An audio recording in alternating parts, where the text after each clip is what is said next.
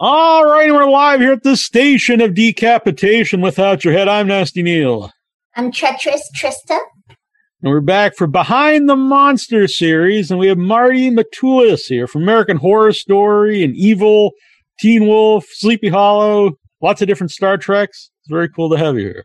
Thank you very much. It's good to be here. Good to see you guys. It's good to see you. Troy cannot be here. He's under the weather, but he says hello. The terrible. Excellent. Yes. Hope he gets out from under the weather quickly.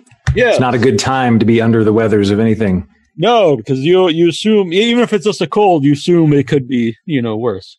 Oh, yeah. Every little sniffle, every little hiccup, I'm wondering, is this the one? Is this it? Yeah. Is it the coves? Along those lines, how are you doing? Doing very well. Thank you. Been road tripping, traveling around, kind of self-quarantining on the road, which seems a pretty viable option if you're out there. It's nothing but Sprinter vans and RVs as far as the eye can see. It's like a survivalist movie. Yeah, all we need are a few zombies chasing us and we're in good shape. Right. I'm actually wearing a zombie sweater. Return of the Living Dead. I can see, what am I looking at? Goats? Dogs? It's the half dogs from Return of the Living Dead, yes. God, that's very cool. Yeah. It was a birthday present for my mom, so thanks, Mom, if she's watching. It's very cool. She's not watching. Put in a good word to my mom. Well, that's nice of you. Yeah. So, where did you start in the business? Did you start doing the makeup stuff? Like, what was your beginning? Well, beginning being, and excuse the helicopters, I just can't get rid of them. Oh, something's after you. Yeah, always. Was a theater kid going back to grade school and junior high, high school, and on into college. And then I went to college at Cal State Long Beach. And as you do at the time, you're a stone's throw from LA. And someone said, hey, we should go up and see if we can get on something. And the first thing we ever got on was just background on a Star Trek movie, which turned into pretty much the whole summer, which turned into meeting some makeup artists and then being invited back to the next Star Trek, was that Nemesis as a Reman, and sitting in the makeup chair day in, day out, started chatting the guys up. I said, how can I do more of this? And a good man named Kenny Myers said, what are you doing next June? Which kind of introduced me to the Monsterpalooza world, sitting for demos and having proven myself as someone who could sit patiently for hours under makeup with some acting chops behind that, started getting invited to other jobs along the line. Is that how a lot of the stuff gets set up with the makeup department? Because when I mentioned we were doing this series, you were recommended by the mutual friend Jeremy, who said that yes, love Jeremy. He works with you a lot, and so I was just wondering, is that how a lot of the different roles pop up? It is, to an extent. It's kind of a weird delineation where the makeup artists do have people that they've worked with in the past that they will recommend for jobs. That is how I was brought on to Evil. Because of prior working experience with Joel Harlow, he knew that I could handle the acting parts, and he knew I could handle full body, full face prosthetic stuff. And so having done that for years, he'll put me up and I'll throw my resume out. And if it's a decent match, that's usually how I come at it. It's a little different and a little more rare to come at it directly via casting into the makeup stuff. It's been more friendships and longstanding working relationships with these amazing, amazing makeup artists that I get to sit in front of and watch for hours as they do this amazing Academy Award-winning art right on my face. It's great. Obviously, you understand why I'm still doing this, right? Yeah. Well, I was going to say something you said there is they know you can also handle the acting part. Do you think sometimes that's overlooked for people who play a lot of monsters and different prosthetics? I do. I think, perception's everything. And I think a lot of the people who get put into makeup might not have acting training at all. They might be more in line for a very physical role that requires stunt training. A lot of stunt guys are perfectly great actors, but it doesn't always match up hand in hand. Or you could just find someone who's, some gargantuan dude off the street to wear a massive suit and he'll get thrown in. So it's usually up to the makeup artist to say, no, this guy can do this, this, and this, or this guy can do A, B, and C. And they'll pretty much try to line you up accordingly for the job. Tris, do you have a question?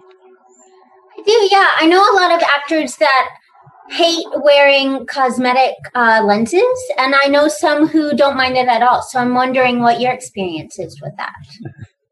I have worn contact lenses for vision since I was in junior high. So it wasn't a big stretch for me to go from that to some of the big full scleral lenses that they'll put in to really take the humanity away. And I've worked with outstanding lens techs, and they are so conscientious of your comfort and your eyes' health that personally I've never had a problem with it. It's never been difficult. Occasionally the length of time you're in them can start to wear a little bit, but as soon as there's a break, they're right up next to you, getting ready to pluck them out and give your eyes a break. I think it's fun. I love wearing them, actually. I think it really, like I said, it's something about the pink of the eye or the white of the eye, or sometimes like your mouth. Like that's the only giveaway in these makeups that you're still a guy in a makeup. So as soon as I can take that stuff away somehow, either through mouth black or the full sclerals, it just kind of lets the character exist a little more realistically. So are there any I'm all for it. Are there any prosthetics that do bother you? I don't think so. I have yet to be so challenge for anyone out there. I mean, we jokingly call it being put into mouth jail. A lot of the characters I've played, because again, taking away something of your human face helps a character. So a lot of times they'll do a design that closes off your mouth, or sometimes your mouth and your nose, or sometimes you name it. And not giving too much away. There's a character that's currently being played, also designed by Joel, that the mouth is there. The nose is completely sealed off. Ears, they can accommodate usually through the makeup. And vision is next to nothing. But I just kind of go to my happy place and I trust these guys and their professionalism, and then wake up 2 hours later and get to go walk out on set and go for a while. And I think also knowing that no matter what I'm in, I know that I will get out. So I kind of carry that with me as well. It's not like I freak out in the chair and like, I'm going to be stuck in here forever. I know there's a finish line. So I just do my thing, go to my happy place and wait till the finish line. So you go to your happy place. So like when they're actually putting the stuff on you, like, do you have a ritual that you do? Not too much of a ritual. I do like to see what they're doing. So as long as I can, I'm trying to clock what's happening in the mirror. But some of the makeups can go 2, 3, 4. I think the longest was over 5 hours for something on Sleepy Hollow. And so, yeah, I try to meditate, not fall asleep, not twitch, but keep yourself in a calm space. Helps them. Nothing worse than a wiggly actor in the makeup chair. Very in this realm. Like your background here. Trista brought up before we started with the waterfall and everything. Oh yeah. It's kind of a nautical thing. I'm in Oceanside, California right now, and we're decorated with. I do hear the helicopters. I'm not sure how the helicopters are fitting into the nautical thing, but we could probably work something out. Yeah. Yep. I almost wore a Dawn of the Dead sweater, and it actually had helicopters on. It would have been perfect. I got to play a lovely zombie in Zach's version of the Dead. Mm-hmm. It was a fun one. Yeah. Was that your first time as a zombie? That was first and nearly only. There were some semi-zombies on Sleepy Hollow, but yeah, that was great. I loved it. We, as you do, you start out pre-dawn, and then when you're done, since you're a zombie, they send you outside, and my makeup guy said, there's a fairly clean pile of mud over there. Go roll around in it. Like, great. Thank you. I will happily do that. Yeah. That's kind of, zombies were always popular. But that's a little bit before, like, they just really took off and became mainstream. It's weird for me growing up as a zombie fan that, like, Walmart sells, like, zombie shirts on, like, kids' T-shirts and stuff. It's weird that it's such a popular cultural commodity these days. Yeah. It's rich fodder. I mean, it's great stuff. You can go anywhere with it, as they have been. Were you a horror fan as a kid? Not too much of a horror fan. I was definitely in the pocket for Star Wars, anything sci-fi. I appreciated it. Like for Halloween, I would do anything to make myself gross and bloody. It was vampires. I figured out how to use the cheapest stuff you can get at Kmart to make like tendons and underskin and overskin that I could peel off, kind of little, again, just as disgusting as I could possibly make it. But I watched the classic monster movies was kind of my wheelhouse. I'd stay up late Friday nights and watch the vampires and the werewolves and mummies. Excellent. Real Badger in the chat. He wants to know if you've ever worked with Bill Blair. Bill Blair. Bill Blair sounds quite familiar. That strikes me as a Sleepy Hollow name. It could be. And Changeman says, could you talk a little bit about your appearance in 2 Star Trek movies and most recently the Picard TV series? Yeah, it was great. Yeah, that was the first 2 movies were Insurrection as one of the Baku. That was the long summer job. That was kind of my first entry point into. Topical name currently. Right. Yeah. And then Nemesis after that. So that first job, there was a lot of time spent kind of in the Baku village, hanging around with Brent and the good captain and a few of the others who were there pretty regularly. And then there was one section where we were shooting up in the mountains by Mammoth, and there was an opportunity to kind of watch Patrick Stewart at work from close range. And even as a young pup, I recognized like when the cameras weren't rolling and he was not actively doing something, I had a question I was very curious about. I saw them preparing for a scene by closing their eyes, looking up at the sun. And I said, excuse me, sir, Mr. Patrick Stewart, sir, and kind of asked him about that. He very graciously said that it helps prepare the eyes so you don't blink and whatnot. So, oh, great. Patrick Stewart and I are pals now. That's awesome. And then I cut to so many years later getting to see the wonderful work that they're doing on Picard. It was an absolute treat to get to walk down the hall and spook him as a Borg. XB, excuse me, not full Borg. Former Borg, yeah. Yeah, it was great. It was lovely to see those people again. I think Nemesis is actually one of the more underrated Star Trek movies. Most people aren't. I don't think it gets enough credit. I think it's a good movie. It's good fun. Yeah, I have no problem with that one. I really like the. Sorry, we've got another low-flying aircraft coming by. All right. Krista, do you have a question? So you're talking about working on Star Trek, but were you a Trekkie beforehand? I was not so much of a Trekkie. I was definitely a Next Generation fan. Like I watched that one start to finish. And then from that, jumped over to Deep Space Nine. And while I was watching some Deep Space Nine, I went back to the original series, which I found even more interesting. But then I veered off towards Babylon 5, and the continuing storyline of that hooked me pretty strong. And then at some point during Babylon 5, my friend said, oh yeah, they're starting to pull that into Deep Space Nine. We've got ongoing stories with the Jem'Hadar and whatnot. And so I would say not full-blown fan, but I really love the series, and I love the heart that they always seem to maintain as an undercurrent in the storytelling of it. Yeah, Next Generation's actually the first show I ever binge watched. Nice.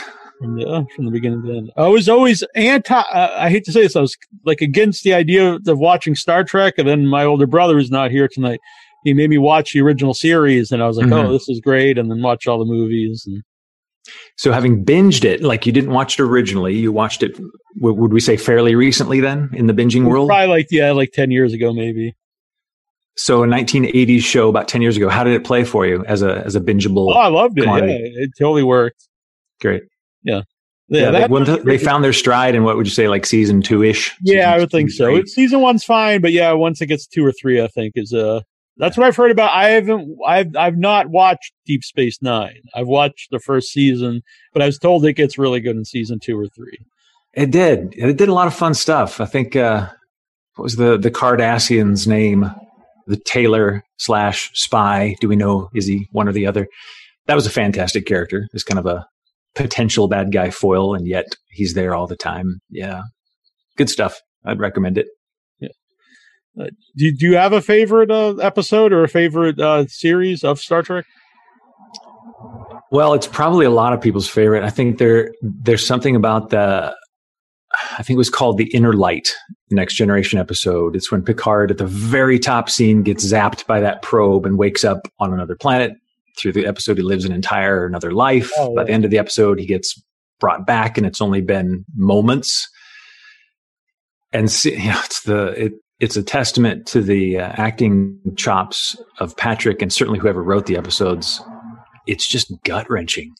Like you feel everything that he lost from having lived that life. And for that in some primetime sci-fi show is just mind boggling for me. So I continually reference that one to friends.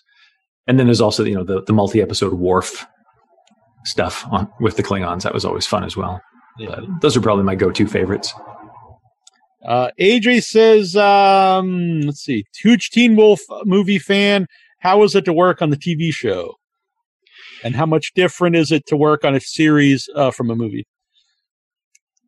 The TV show was great. I had a blast on that. We had a really good season with the 3 Dread Doctors, and being there day to day and knowing that, as much as you can develop a character that doesn't have a face through physical movement or knowing what he's trying to accomplish that day, it was great to be able to revisit it week to week and see where it's going to go.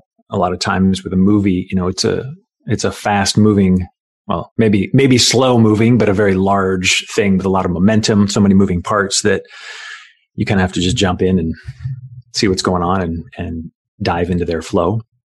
Whereas with the TV shows, there seems to be a little more time to contribute ideas or just develop more things. Same with Evil for sure. Like they're a wonderfully collaborative group and open to suggestions, because as an actor, you try to ride that balance between having ideas, since you spend so much time thinking about your own character and what it might do or be or sound like, that having some ability to contribute is also very satisfying and contributes to the enjoyment of still doing this and playing these characters. On Evil, what's your character George? What has that meant to you as an actor? I love George. He's so much fun. I would say that based on stuff I've done in the past, where I'm usually just tucked away in the makeup, George has allowed me to do more of what I've trained to do as an actor than any other character I've played. I got to work with the wonderful Robert and Michelle King from nearly day one, kind of talking about him and what he represented in the show, come up with ideas of how he might sound or act or some of his physical characteristics. And then the makeup itself was very forgiving and allowed me to be expressive as an actor. Adore George. I don't want to give any spoilers away, but see some more George. When you play multiple characters on a series, like on the same series, do you have, what kind of things do you do to make sure that they're, besides the makeup, but make sure that they're two different, characters? Well, I think Sleepy Hollow is the best one. I think I clocked maybe 10, possibly 11 characters over several seasons of that. And yeah, I didn't want to make it just look like, oh, there's Marty again tromping around. So I would typically try to find an animal that would remind me of aspects of this character or that I could pull from to infuse this character with. And keeping something like that in my head, I can think, lizard, and immediately go into lizard mode. And that kept things pretty, hopefully, from my perspective, it kept it fresh for me. And I think that because I'm so conscious of that, then hopefully, as it comes out, there's some variation in the characters. For the animals, how do you get to that animal? Is it like you look at yourself once you're in the makeup, or do you look at what the creature's going to look like? That certainly helps. If I can get a hold of a script early and see what's going on, that's a large part of it. Talking with the makeup artist himself and seeing what he was thinking when he designed it, that's a huge part of it, because end of the day, I'm serving them and the storytellers. And because I love those makeup artists so much, and I want to do them proud. I want to, really bring their creation to life in the best possible way. So they're the best source of information because they've thought this up or had a nightmare and brought it up. And then spent all that time sculpting it and creating it. They've lived in this character. So I always go to them and ask and see what they've been thinking about. And then all of that stuff, when I sit in the makeup chair, that's that's really where it comes together. Like I can kind of see where things are going. Once a few pieces are on and the glue's dried, I give it a couple little tentative wiggles to see how the movement plays and if I'm going to have to over or under move myself as I'm expressing things. And then when it's done, as we were talking about earlier, like when the lips no longer show pink or the eyes have been dehumaned, that's really when I can make any kind of final tweaks before we go out and find out if the director has even other ideas to alter things. So yeah, it's definitely a work in progress from go until action. Yeah. Tristan, you have a question? Do you have any advice for people who might aspire to have a similar career as you? Yeah, I think that certainly any kind of acting training is going to benefit you, even if you just want to do this for fun or explore more the physical thing. I think it never hurts because it allows you some kind of a framework for the character, no matter what. Physical training in general, being healthy, being flexible, yoga. If you want to get into this business, do yoga all the time. Any kind of strength training and flexibility. Yoga on the show. How many times? Just in the last couple weeks, I think it's come up 3 times. There you go. You're going to have to do it like a sub yoga channel now.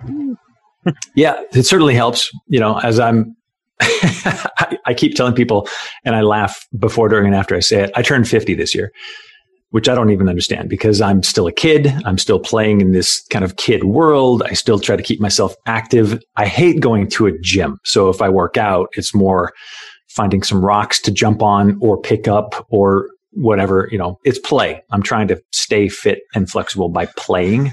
This work is about playing. So maintaining that kind of like childlike, playful attitude to do this is really super key. If you're taking playing monsters seriously, might not be the right place for you because it really helps if you got that 5-year-old sensibility.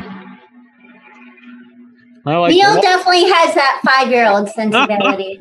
Right, and mentality. Nice. Yeah. Great. You got to do it. I mean, why take stuff too seriously? There's enough to be serious about. Yeah. Very true. Very true. That's a silly question, but have you ever tried DDP yoga?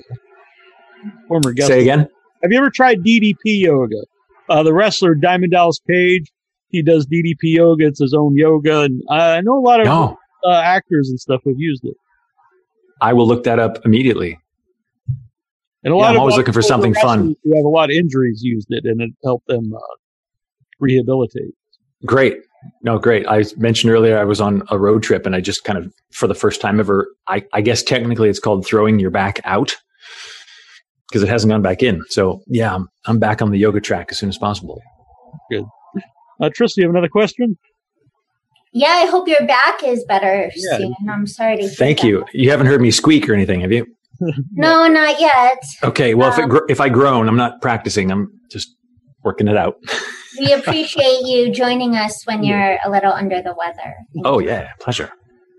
So I'm aware that you work a lot due to your great relationships with makeup artists, but I'm also wondering if there's any directors that you're dying to work with or for. Well, dying to work with. Robert King on Evil is directing a kind of upcoming episode. He directed the pilot, and that was such a glorious experience for me as an actor. I can't wait. As soon as that script came out and I saw his name attached, I emailed him like, Robert, I love it. I want to work with you. Can I do anything? Can I do anything? There's no monster in the episode, but we're going to try to find a way to maybe sneak Marty in there somewhere. Pie in the Sky business. I mean, Ridley Scott, I would love to work with Ridley Scott, James Cameron, these visionary powerhouses. Like Ridley's 80s now, and he's just killing it. Guys like that really inspire me and always have. I've always loved their films. I'll go with those two off the top of my head. Something big, something epic. I'm not in a position where I, want to lead a project, but just to kind of tuck in as one of the guys on the team. Yes, please. That'd be great. By the way, Real Badger has an update. Bill Blair holds the Guinness World Record as having played the most alien species in prosthetics in movies. There we go. Okay, yeah. Yeah, the name sounded familiar. Although, if you talk to Peter Weller, he might argue that he was like in the chair more than anyone else. He tells me he directed an episode of Sleepy Hollow when I was in a monster suit, and he came up, looked at me, he's like, I hold the record for sitting in the chair longest. I'm like, oh, great! Did you want to jump in my suit, or I could direct? It's okay. Yeah. He was a treat. I love that guy. I'm a big fan of Peter Weller. I noticed he does direct like a lot of TV over the last few years. Yeah, it's great. He. It seems like with his personality and temperament, he's right where he should be.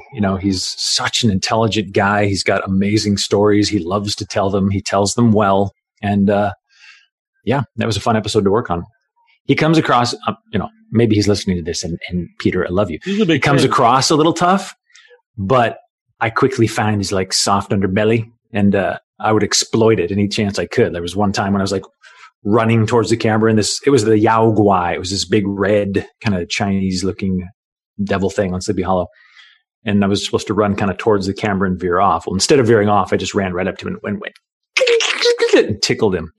Because why not? I'm a monster. What's he going to do? I'm totally into this. Yeah. Along these lines, AJ wants to know, have you ever thought of writing your own scripts for a TV show or movie? A little bit. I used to write a lot when I was younger. I've kind of veered off of it, but in recent years, I've thought of a couple ideas that are developable. I'm going to get my toes wet, starting up a YouTube channel, probably end of the month, possibly February, all COVID things considered, which will give me an opportunity to kind of explore that notion. Also incorporating some of the talking about acting and monster work. Or say again? What are the plans? What are the plans to do on the YouTube? Was it make shorts? It's going to allow me. I've been a photographer since I was in high school, and I've done video. I've been an editor since the day Final Cut Pro 1.0 came out. I loaded it onto my iMac, and my top of my head blew off of the possibilities for storytelling in the editing room. And I did that for the better part of 20 years, off and on, while I was acting. So I kind of want to revisit and incorporate those loves of photography, of music creation as well. I'm going to score the thing. And I'm largely looking at a structure a little bit short filmy. They're not going to be like, hey guys, kind of YouTube channel guy. A little more high concept. I'm going to interview these people that I've worked with for so many years. It's going to branch out from makeup and acting, going more in the direction of anyone who develops their craft and applies it to their art at a high level, regardless of where that is, whether it's a ceramicist or a woodworker or someone who works on cars, anything that is kind of approaching that flow state you get into at a high level work when you've really built your craft. That's what excites me and juices me up. So that's how I can apply it. Well, when you have it up, send it over and we'll share it for everyone who's watching this. You better believe it. Yeah, I'll spread it far and wide. Yeah, I like this idea. Real Badger says, I hated that Sleepy Hollow was canceled. I hated that Sleepy Hollow was canceled. Right. That was a fun show. I feel like, the first two seasons, well, certainly the first half of the first season, like I was all in as a fan, as a watcher. First couple of seasons I thought were really good. I feel like they didn't quite know where they were going. Third season, the cast shakeup certainly, I think, was a nail in the coffin for the show. I'm not sure if they knew how to really recover from that. But how much fun, right? Like Guy Out of Time, Monster of the Week. It was tons of fun. I made a lot of really good friends on that and got to have a lot of good fun. How has like the rise of I was on network, but the rise of streaming platforms, has that affected your career? It seems like there's more content than you can shake a stick at, and that there should be plenty of work to go around. It's the same struggle it's always been for actually getting the work or getting connected to the work in a timely way. So I'm always looking into that stuff. And it's also a matter of like, something like The Mandalorian. Everyone's just drooling over The Mandalorian. So anyone who's ever had anything glued to their face is like, I want to be an alien in Star Wars. Working on it. But I think that it pretty much is the same as it's always been. It's just there's more opportunity. So persistence probably pays off more than it has in the past, but it's always the same grind. You're still looking for work. You're still trying to find those connections and demonstrate your value so you can go play and have fun and be a kid. And speaking of Mandalorian, have you talked yet about the technology of the Mandalorian and the LED stage and whatnot? I'm nuts for that kind of technology. It's great. I want to see that used in more realms. I have not seen the Mandalorian. You what? I have not seen the Mandalorian. I've not seen an episode. I know it's sorry. I gotta go catch a boat. I think Troy is a big fan, though. Yeah, it's fun. It's fun. Yeah, I try not to be too much of a purist. Like I was 7 when Star Wars came out, so the original trilogy is near and dear. Empire rocked my world as a kid who was only used to Disney happy endings at that point. So I take all the new ones with, the best grain of salt that I can and just enjoy them for what they are. And the Mandalorian's kind of fun. It's got something special going on with it. Yeah, I know a lot of people who are more of the traditionalists, like myself, who like the original trilogy, but they still love the Mandalorian. They say that's the closest to the original trilogy. I think so. Yeah. And if you're a Kurosawa fan or a Sergio Leone fan, that mashup is really ideal. It's kind of what I've wanted with any long-standing movie property. I've always kind of hoped and wished that each installment would have a very distinct personality. Because why keep doing the same thing? Like, we all know Peter Parker got bit by a spider. Like, let's get on with it. Let's have some more adventures. That's the problem when they reboot all that stuff is they always have to do the origin story, and it's like, well, we know that, It's running in our veins. We really don't. I'm just going to say it right now. We don't. That's the wrong choice. Studios. No, studios. Do new things. We want that. Don't be so safe. We want things that are risky. I'm speaking for myself only, but I love to see things with a point of view. I love to see things that I have not seen before.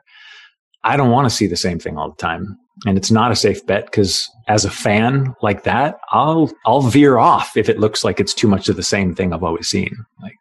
I like to be challenged as an audience member, and I like to work a little bit. And I think that a lot of studios, because they put so much into it, obviously, they want some guarantee that they're going to not stink if it doesn't go.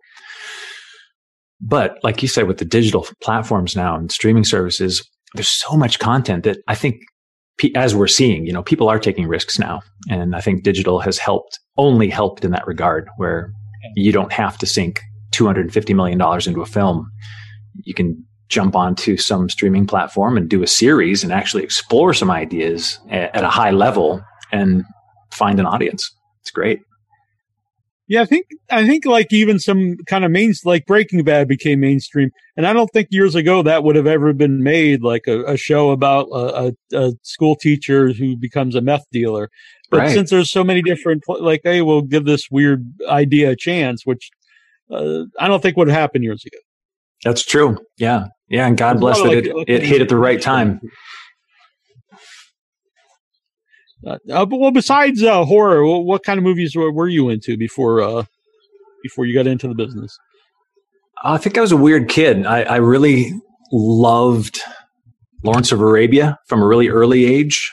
So I was already kind of getting steeped in cinematic language and appreciating what those guys knew. And it took me a little while. I think I was in college when I finally discovered Kurosawa. And then, I just connected a bunch of dots all the way back. And so I still loved sci-fi. I'm always interested in anything that has a strong visual component.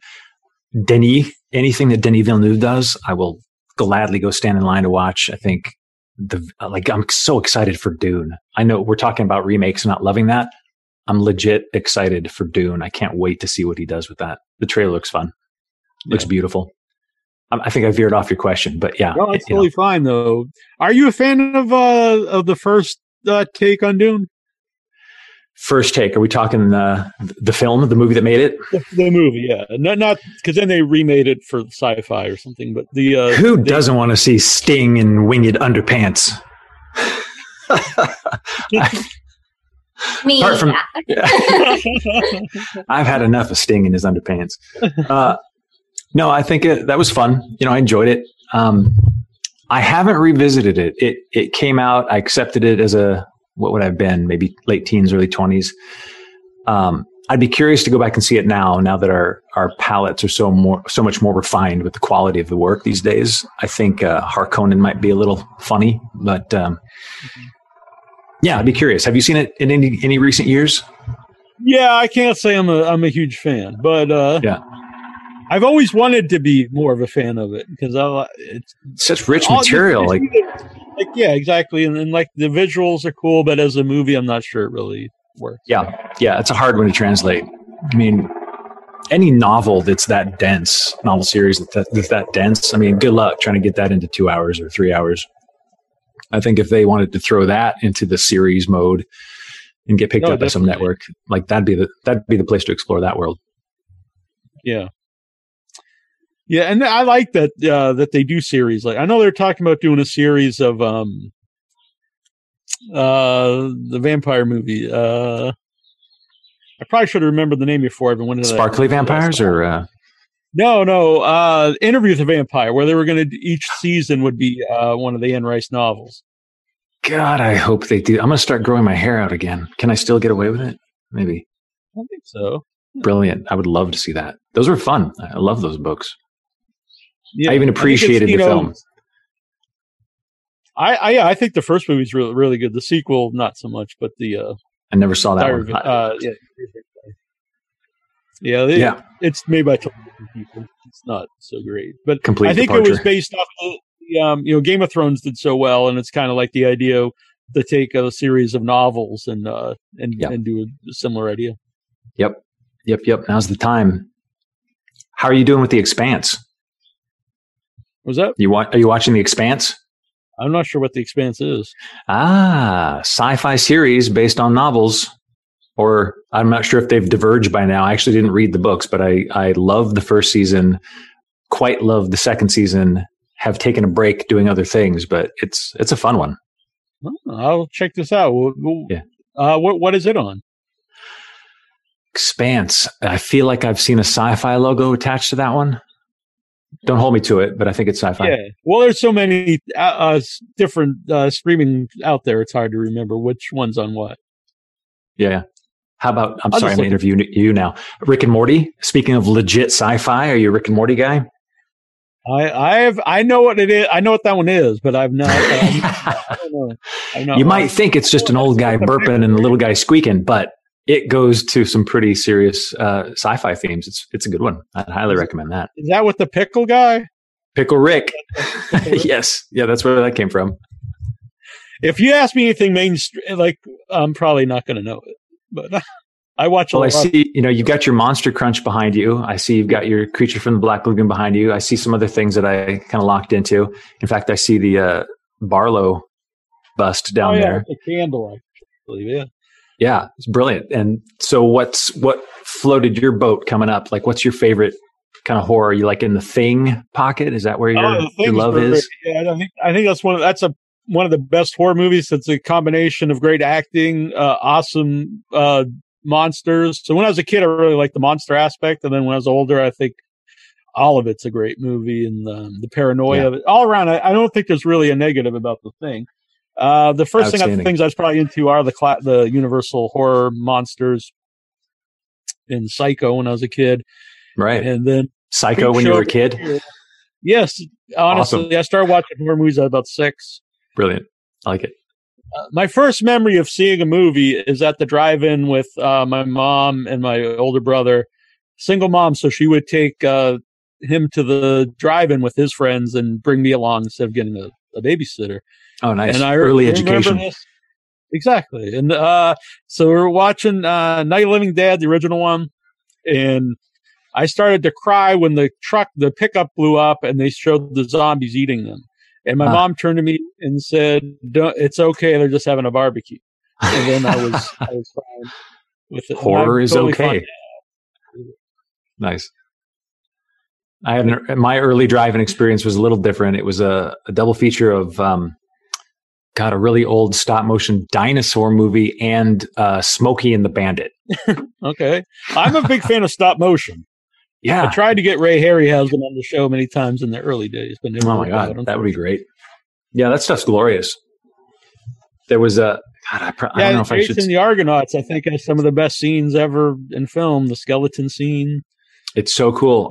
Even if they have to enhance it digitally, I would love to see one commit nowadays in a modern project to that stop motion look, because I don't know how it affected you, but as a kid, like I knew there was something off, but that off made it even scarier. Makes it creepier. Yeah.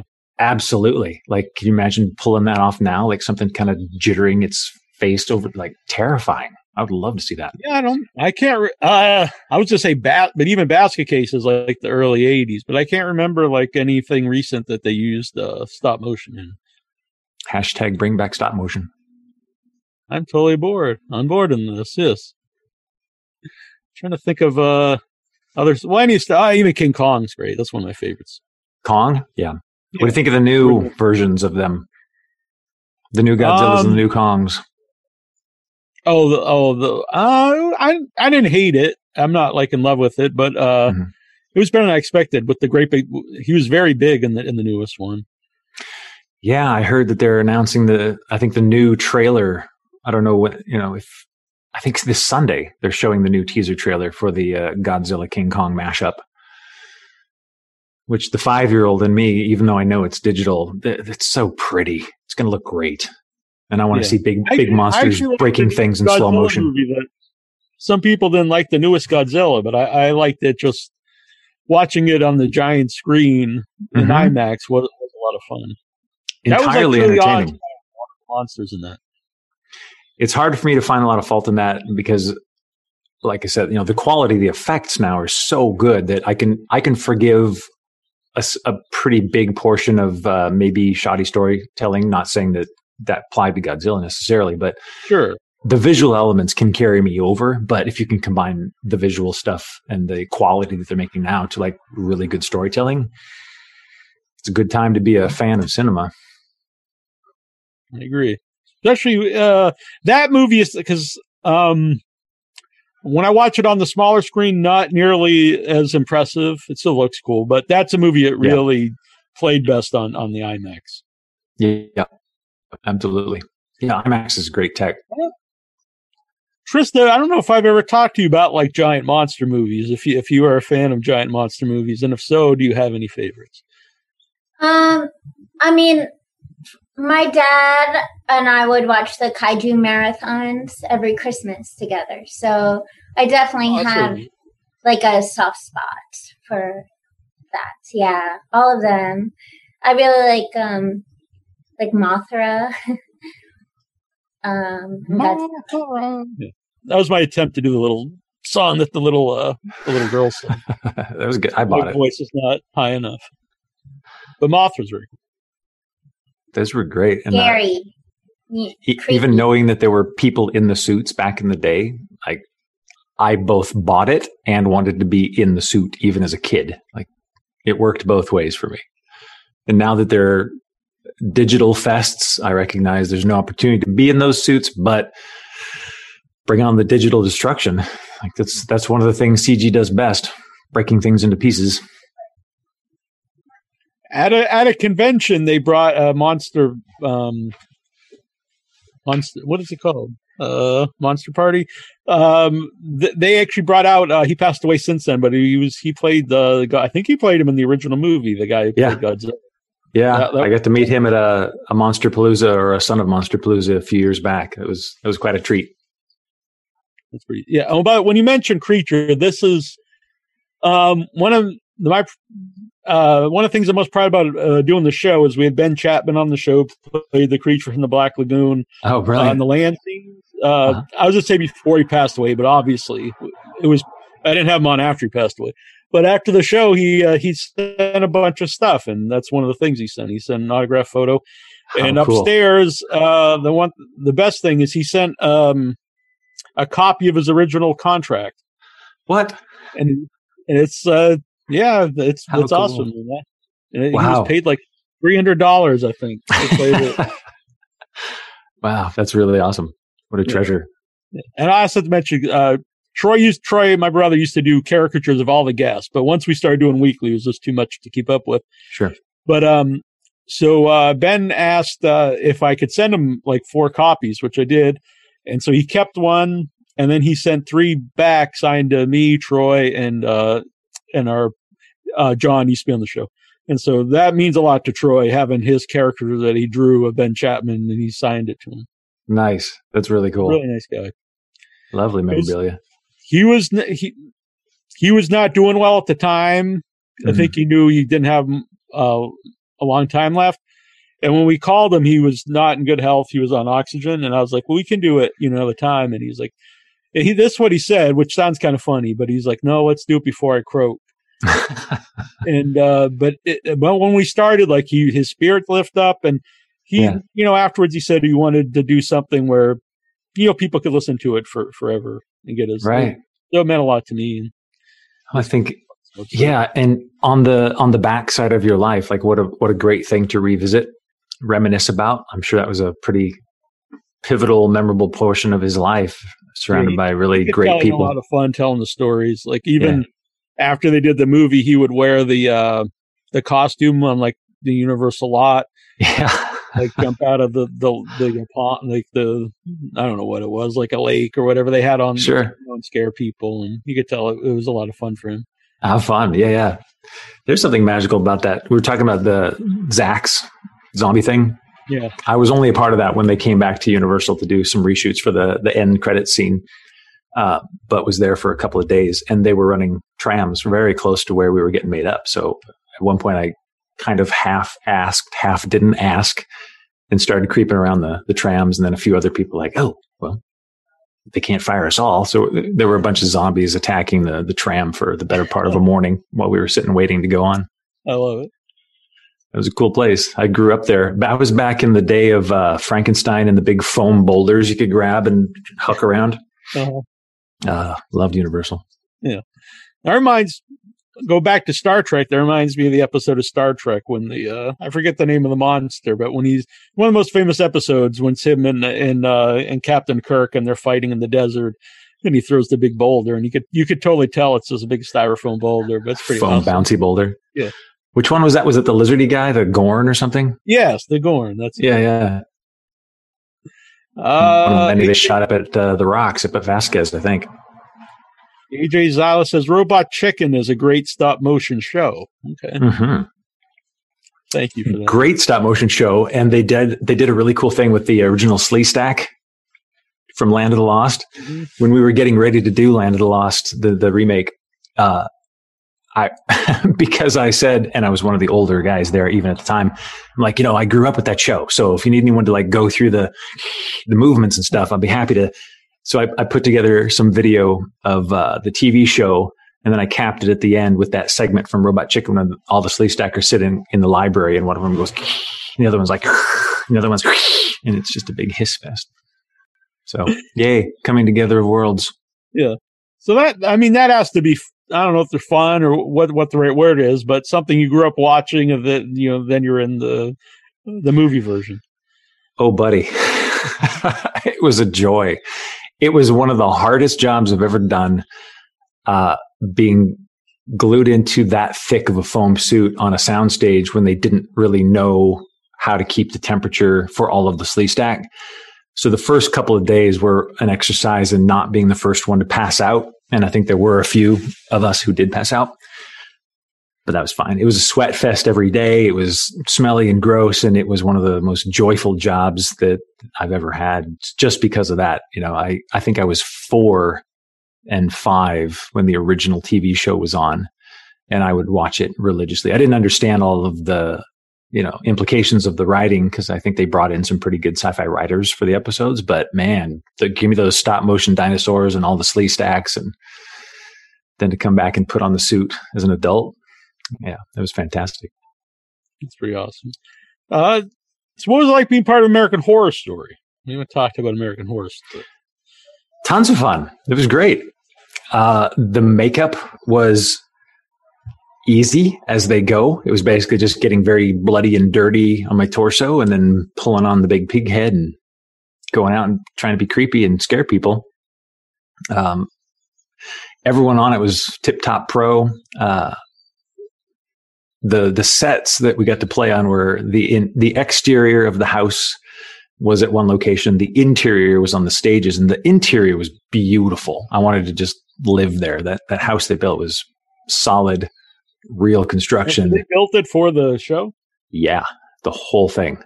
I think they might have even put up the exterior because it was just a facade. Yeah, they had to have. There was nothing really significant inside. Beautiful, absolutely beautiful design, beautiful construction. So that's kind of where I geek out. I love wearing the stuff, but being a visually minded photographer background guy, like I'll spend a lot of time just walking around the sets, kind of like looking at the details and appreciating the design that's gone into them. That's a big part of the joy that I'm still getting out of this. Yeah. And so, yeah, that was great, and loved wearing the pig head. I mean, all I had to do was just try to make Sarah scared, or Cuba scared, or whoever scared. The little girl, like if you've seen the series, there's that one episode when he picks up the butcher's knife and looks around and he sees the little kid and starts going after her. I don't know if you get any sense about me here in the podcast, but I'm a pretty mellow guy and I love puppies, and kids flock to me, and I couldn't be farther from all these creepy things that I play. And so I was a little concerned on the day that, I have to I'm this scary looking 6'4" thing with a knife, and I have to come at this kid and she's going to scream. And I was having a little hard time. That little kid was such a tip top pro. She put me at ease. There were a couple other kids there that day, and they were just shooting the breeze with me and telling jokes and talking about the makeup and, oh, let me poke the pig head and blah, blah, blah, blah, blah. And then ready, set, go. And she's like, ah, being a professional little screamer. So, yeah, stuff like that. If I have to be genuinely threatening to someone young, that hurts. I have a problem with it. But they're typically having such a good time doing the show that they don't care at all. Like, they know me as me by that time. Same with Evil and the girls in that show. They love George. He's their puppy.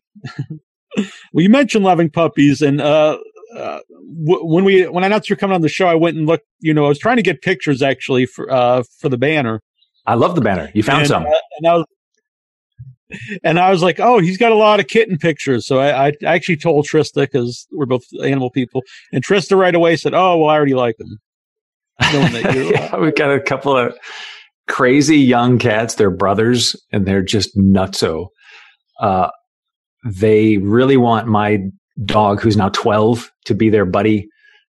She's 12, so she's not that excited about being their buddy. So seeing the kittens try to engage with the older puppy is pretty hilarious. But yeah, I'm an animal lover, and they know it. Like, you kind of lead with your energy, and I can't tell you the number of times I've been like walking where other people are walking with their dogs, and their dogs will like veer off and try to come up to me to say hi. And I'm like, great. Hi.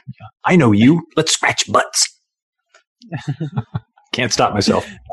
I've done that in makeup several times too. And most of the time the dogs are like, whatever, just scratch me. Yeah. I've also had experience reverse of that, where I've had pets, and I've had people, like neighbors, where the animals did not like them. And it always gave me the idea that they might not be the greatest people if your pets don't like them. Yeah. I think there's a lot to that. I think that in sense, if you're a good person or not. Yep. They're more subtly attuned to. I'll say it again, like, your energy, whatever you're putting out as your vibe or what have you. They definitely know. It can be informed by their experiences, just like people, and they may change their minds. I've had some people with very nervous dogs where, like, I'm such a dog person anyway that I'll walk up to them and ask if I can say hi to their animal. And a lot of the people with the nervous dogs, I'll only do it if it seems like I could offer something. And occasionally I will do that. Like, I'll say, can I say hi to your dog, knowing it's nervous? And they'll be like, I don't know. I'm like, it's okay. I'm a dog whisperer. And it almost always works out great, because they understand that you're not a threat. So if you're just a good person, they're going to get that. Right. Yeah, I live in a pretty, there's a lot of animals around where I live, wild animals, and So skunks and squirrels, coyotes and everything, but raccoons. But the point was, if you don't do anything to startle them or anything, they're going to leave you alone. Yeah, absolutely. Yep, a lot of wild turkeys around here recently. What? My one and only experience with wild turkeys is maybe they're not the sharpest animal in the knife drawer. There was one that kind of fell out of a tree while I was walking down a path one time. I just heard this, and then he got up and shook it off. I didn't know they could jump into trees until they started coming around a lot. And it is kind of weird though, because I was outside once and one jumped up onto the roof of my house, and they're so big, and it's kind of weird to see this big giant bird just kind of jumping over your head. And they fly, but not like into great distance. It's kind of fly up into the roof or up into. It's like a boosted jump. Yeah. Yeah, they're not. I guess that's where bird brain comes from. Birds might not be the smartest. Fair. But no offense to any birds that are watching. Right. We like the birds. Birds are cool too. Right. Tristan, do you have another question? What kind of roles really excite you? Layered roles, something with depth, something that what I think I know of acting at this stage of my life, it's, I love something that a character that's playing against what he's saying. There's nothing better than as a viewer seeing something where you're like, oh, no, I hear what he's doing, but I see what he's doing, and it's not the same. Anything that you can do like that as an actor to infuse some depth into the character, like that kind of stuff really turns me on. If it's not there in the script, do you do anything to try to add your own layers to it or your own backstory to a character? For sure. Yeah. I want to be thinking about something while I'm saying things. And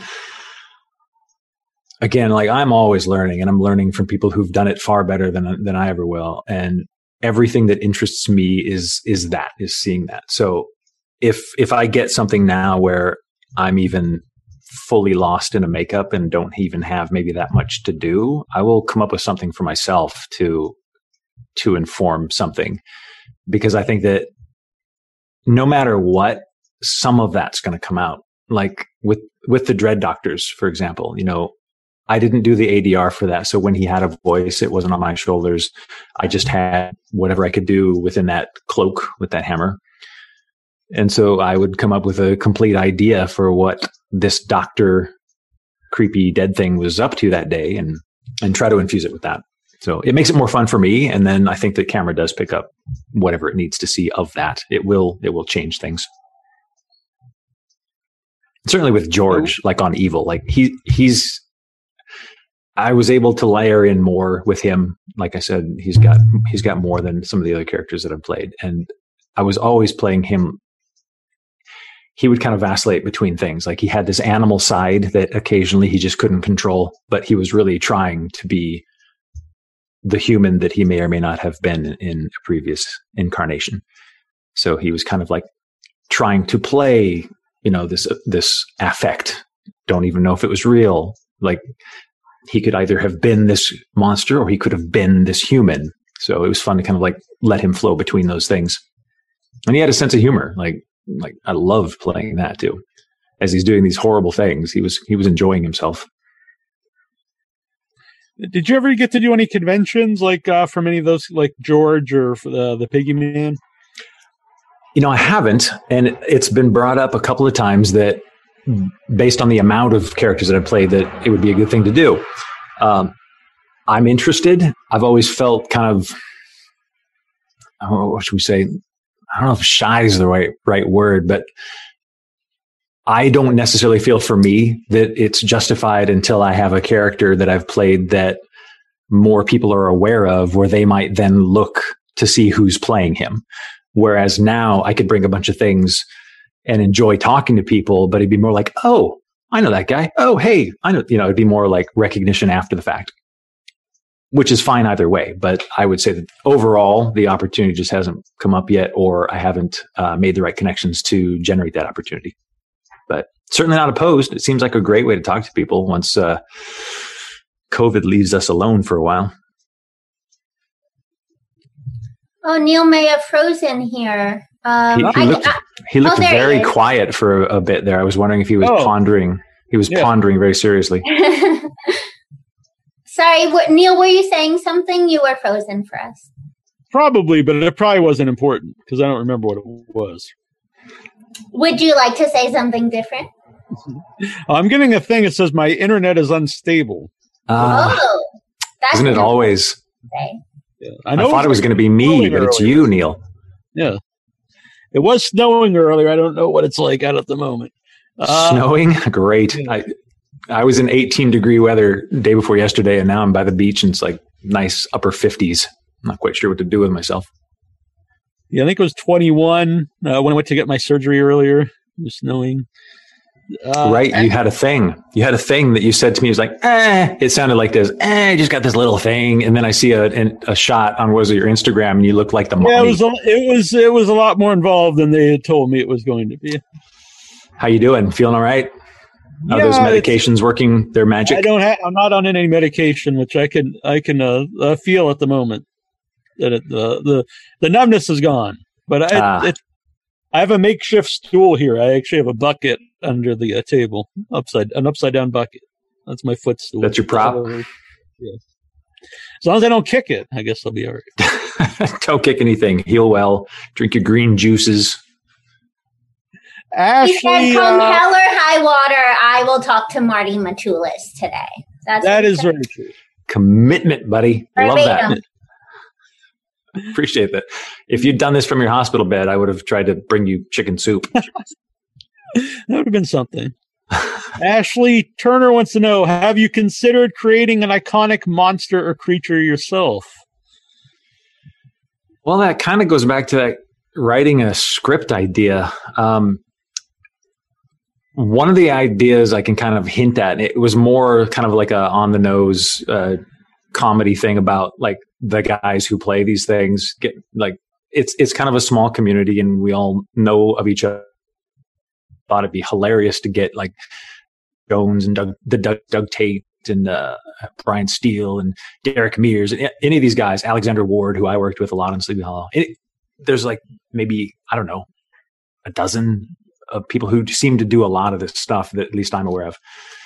Getting them in kind of like a Friends-esque situation comedy, but somehow monstery. That's a possibility. But I think it would be fun to kind of develop a legit property where I'd get to explore something. Yeah, I don't even know where that would go, but not overly elaborate, but maybe like the downfall, the decay of man into a monster, or reverse it, monster into a man. That kind of a journey sounds like it could be an epic thing. You mentioned a friend of mine there, Brian Steele. Have you worked with him, or you just know him through the industry?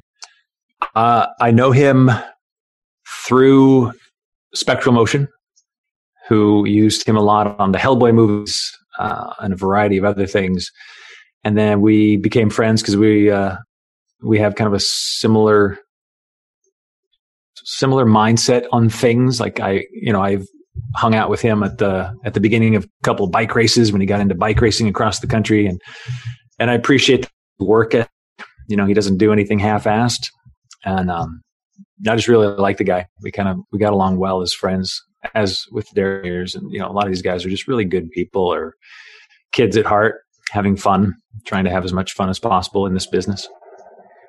Yeah, Brian Steele's great, and him and Mark Patton from Nightmare on Elm Street Part 2, they were the two guys that recommended me to conventions, and that's how I got involved doing conventions and doing. I hosted a lot of panels and stuff in the early days, and it was they were the guys who put a good word in for me.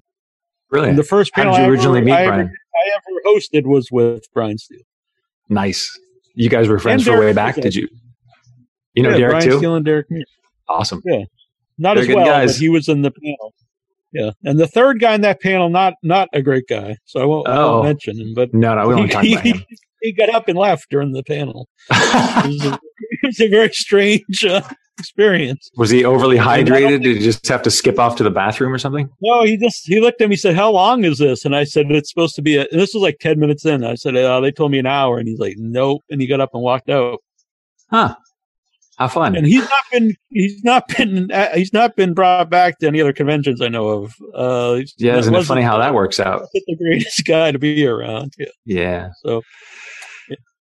Yeah, I think your reputation definitely precedes you, in this kind of work. And this is populated by a bunch of artist nerd kids who love cinema and love monsters. And, nobody wants to have a bad time in that world. Mm-hmm. It's fun, making these disgusting things. You want to have a good time. You want to surround yourself with fun people. So right. Yeah, I can see why he might have fallen off the map. If not, at least pretend that you want to be there. Yeah. Put on a good face at the very least. Right. AJ says he enjoyed the show, and he suggests a gruesome version of Benjamin Button. Oh, I guess that's what he thought your idea earlier was. Oh, yeah. Right. Yeah, that could be something. Dark twist on the Button story. Right. I like it. Are you working on anything currently? I guess COVID. Yeah, all answers for COVID now. Fortunately, Evil is shooting season 2. They are going to heroic lengths to protect the safety of their cast and crew. They've got, if you know about it, they're implementing the pod system, so there's minimal interaction between pods. So if anything does come up, they can isolate the pod or the person from the pod. And apart from some individual isolated incidents, they're doing great, and the season is progressing. And I don't know to this episode number we're at, coming up on 4 or 5, how much I'm going to be in the later part of the season, but I'm certainly going to be in it for a bit here and there. Very cool.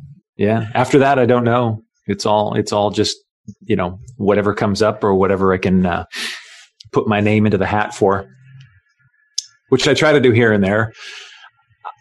That's also kind of a trick in the industry, or even a trick for me and my personality type. Like, I recognize the benefit of knocking on doors here and there, but I'm not a huge door knocker. I kind of like to let things come to me and then be gracious and accept them. So I've reached out to a couple people. As the Star Wars fan that I am, I'd of course love to get onto Mandalorian anywhere, doing anything, bar patron number 22 would be fine. But apart from those things right now, not a lot's in the works. I usually try to keep my ear to the rail with any makeup artists that I've worked with who have a copy of some of my body parts, a head or a hand or a teeth or body, whatever. Because then I know that at least there's a stronger possibility that I'll be in the running for something. And then I can usually check in and see what's going on with those guys.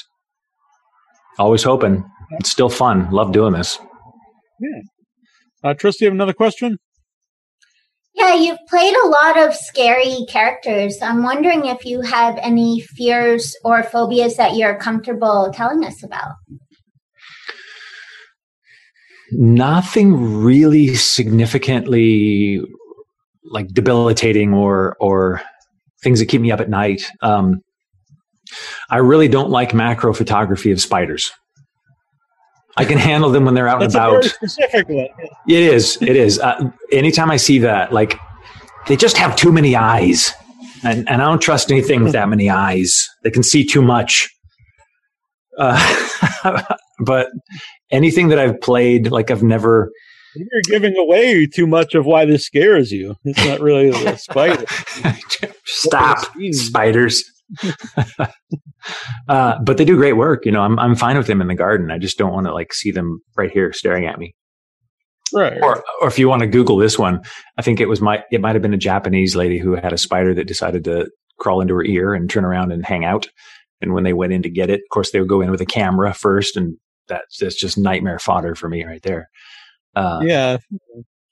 But apart from that, no, I can't really say that there's much of anything that really bugs me like that or keeps me up worried about things. Well, that's a significant one. Yeah. So, yeah. It does remind me when I was don't know, early teens, maybe. We used to play poker with my family, and a moth flew into my uncle's ear, and he actually had to go to the emergency room to get it out. Did he finish his hand? I think we did, yeah. Nice. Good. That brings back to Mothra, too. Right. Good God. Don't want that in your head. Is everything connected? Well, okay. So then now that we're going down the path, that reminds me of, was it Star Trek Wrath of Khan? Oh, okay, yes. fine. Okay, fine. So that creeped me out. It creeped me out when he put the fork down and the thing was kind of struggling. And then he lifts up that armor plate or like goes in with forceps. And first of all, I'm like, all that sand is going to get in there. That's horrible. And then he pulls out that little squiggly thing and drops it in the guy's ear to, control him. Yeah. That might have damaged me just a little bit. Yeah. That I know it's like everyone says it, but that is my favorite of the movies. Part 2, Wrath of Khan. It was good for a lot of reasons. I can go back and watch that one. Yeah. Yeah. Not just Kirk yelling Khan. I mean, there's a lot. Yeah. It's got the meme factor. It's got the creep out factor, but also just good story. Yeah. Enjoyed it. Definitely. Yeah. So where can people follow you? Oh, what have we got? Follow you online. My social security number is not available for anyone. My Instagram, I do the Instagram at Marti Matulis. I have a slightly less actorly, a little more personal one at Amplified Focus.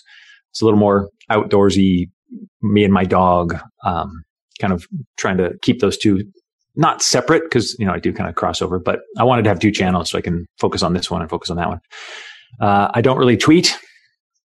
I read it for news-ish, but I don't really get involved with that. I had a bad breakup with Facebook, and we're fine now. Moving on with our lives. Okay.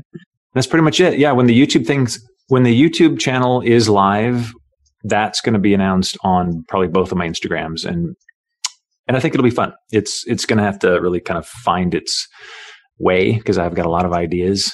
So it's not going to be super focused off the top, but it'll be fun. It'll be worth watching. Yeah. I think we're both interested in checking that out. Yeah, buddy. It was a pleasure seeing you guys. Yeah, this has been great. Likewise. Thank you. Thank you for having me. Yeah. You enjoy the rest of your day and your time with your family. Yes, sir. Heal up.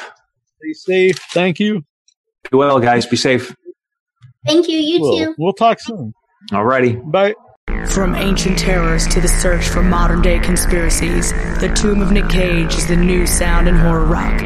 Uncover the mystery of old world horror for the new world order on iTunes, Amazon, and more. Ripley, we should have listened. Sit here on a lie. Power-Utani. Now we're gonna die. The Tomb of Nick Cage. They come at night. Mostly, they come at night. Mostly, they come at night. Mostly, they come at night. Mostly. Find out on Facebook, Twitter, and Instagram. The Tomb of Nick Cage. They come at night.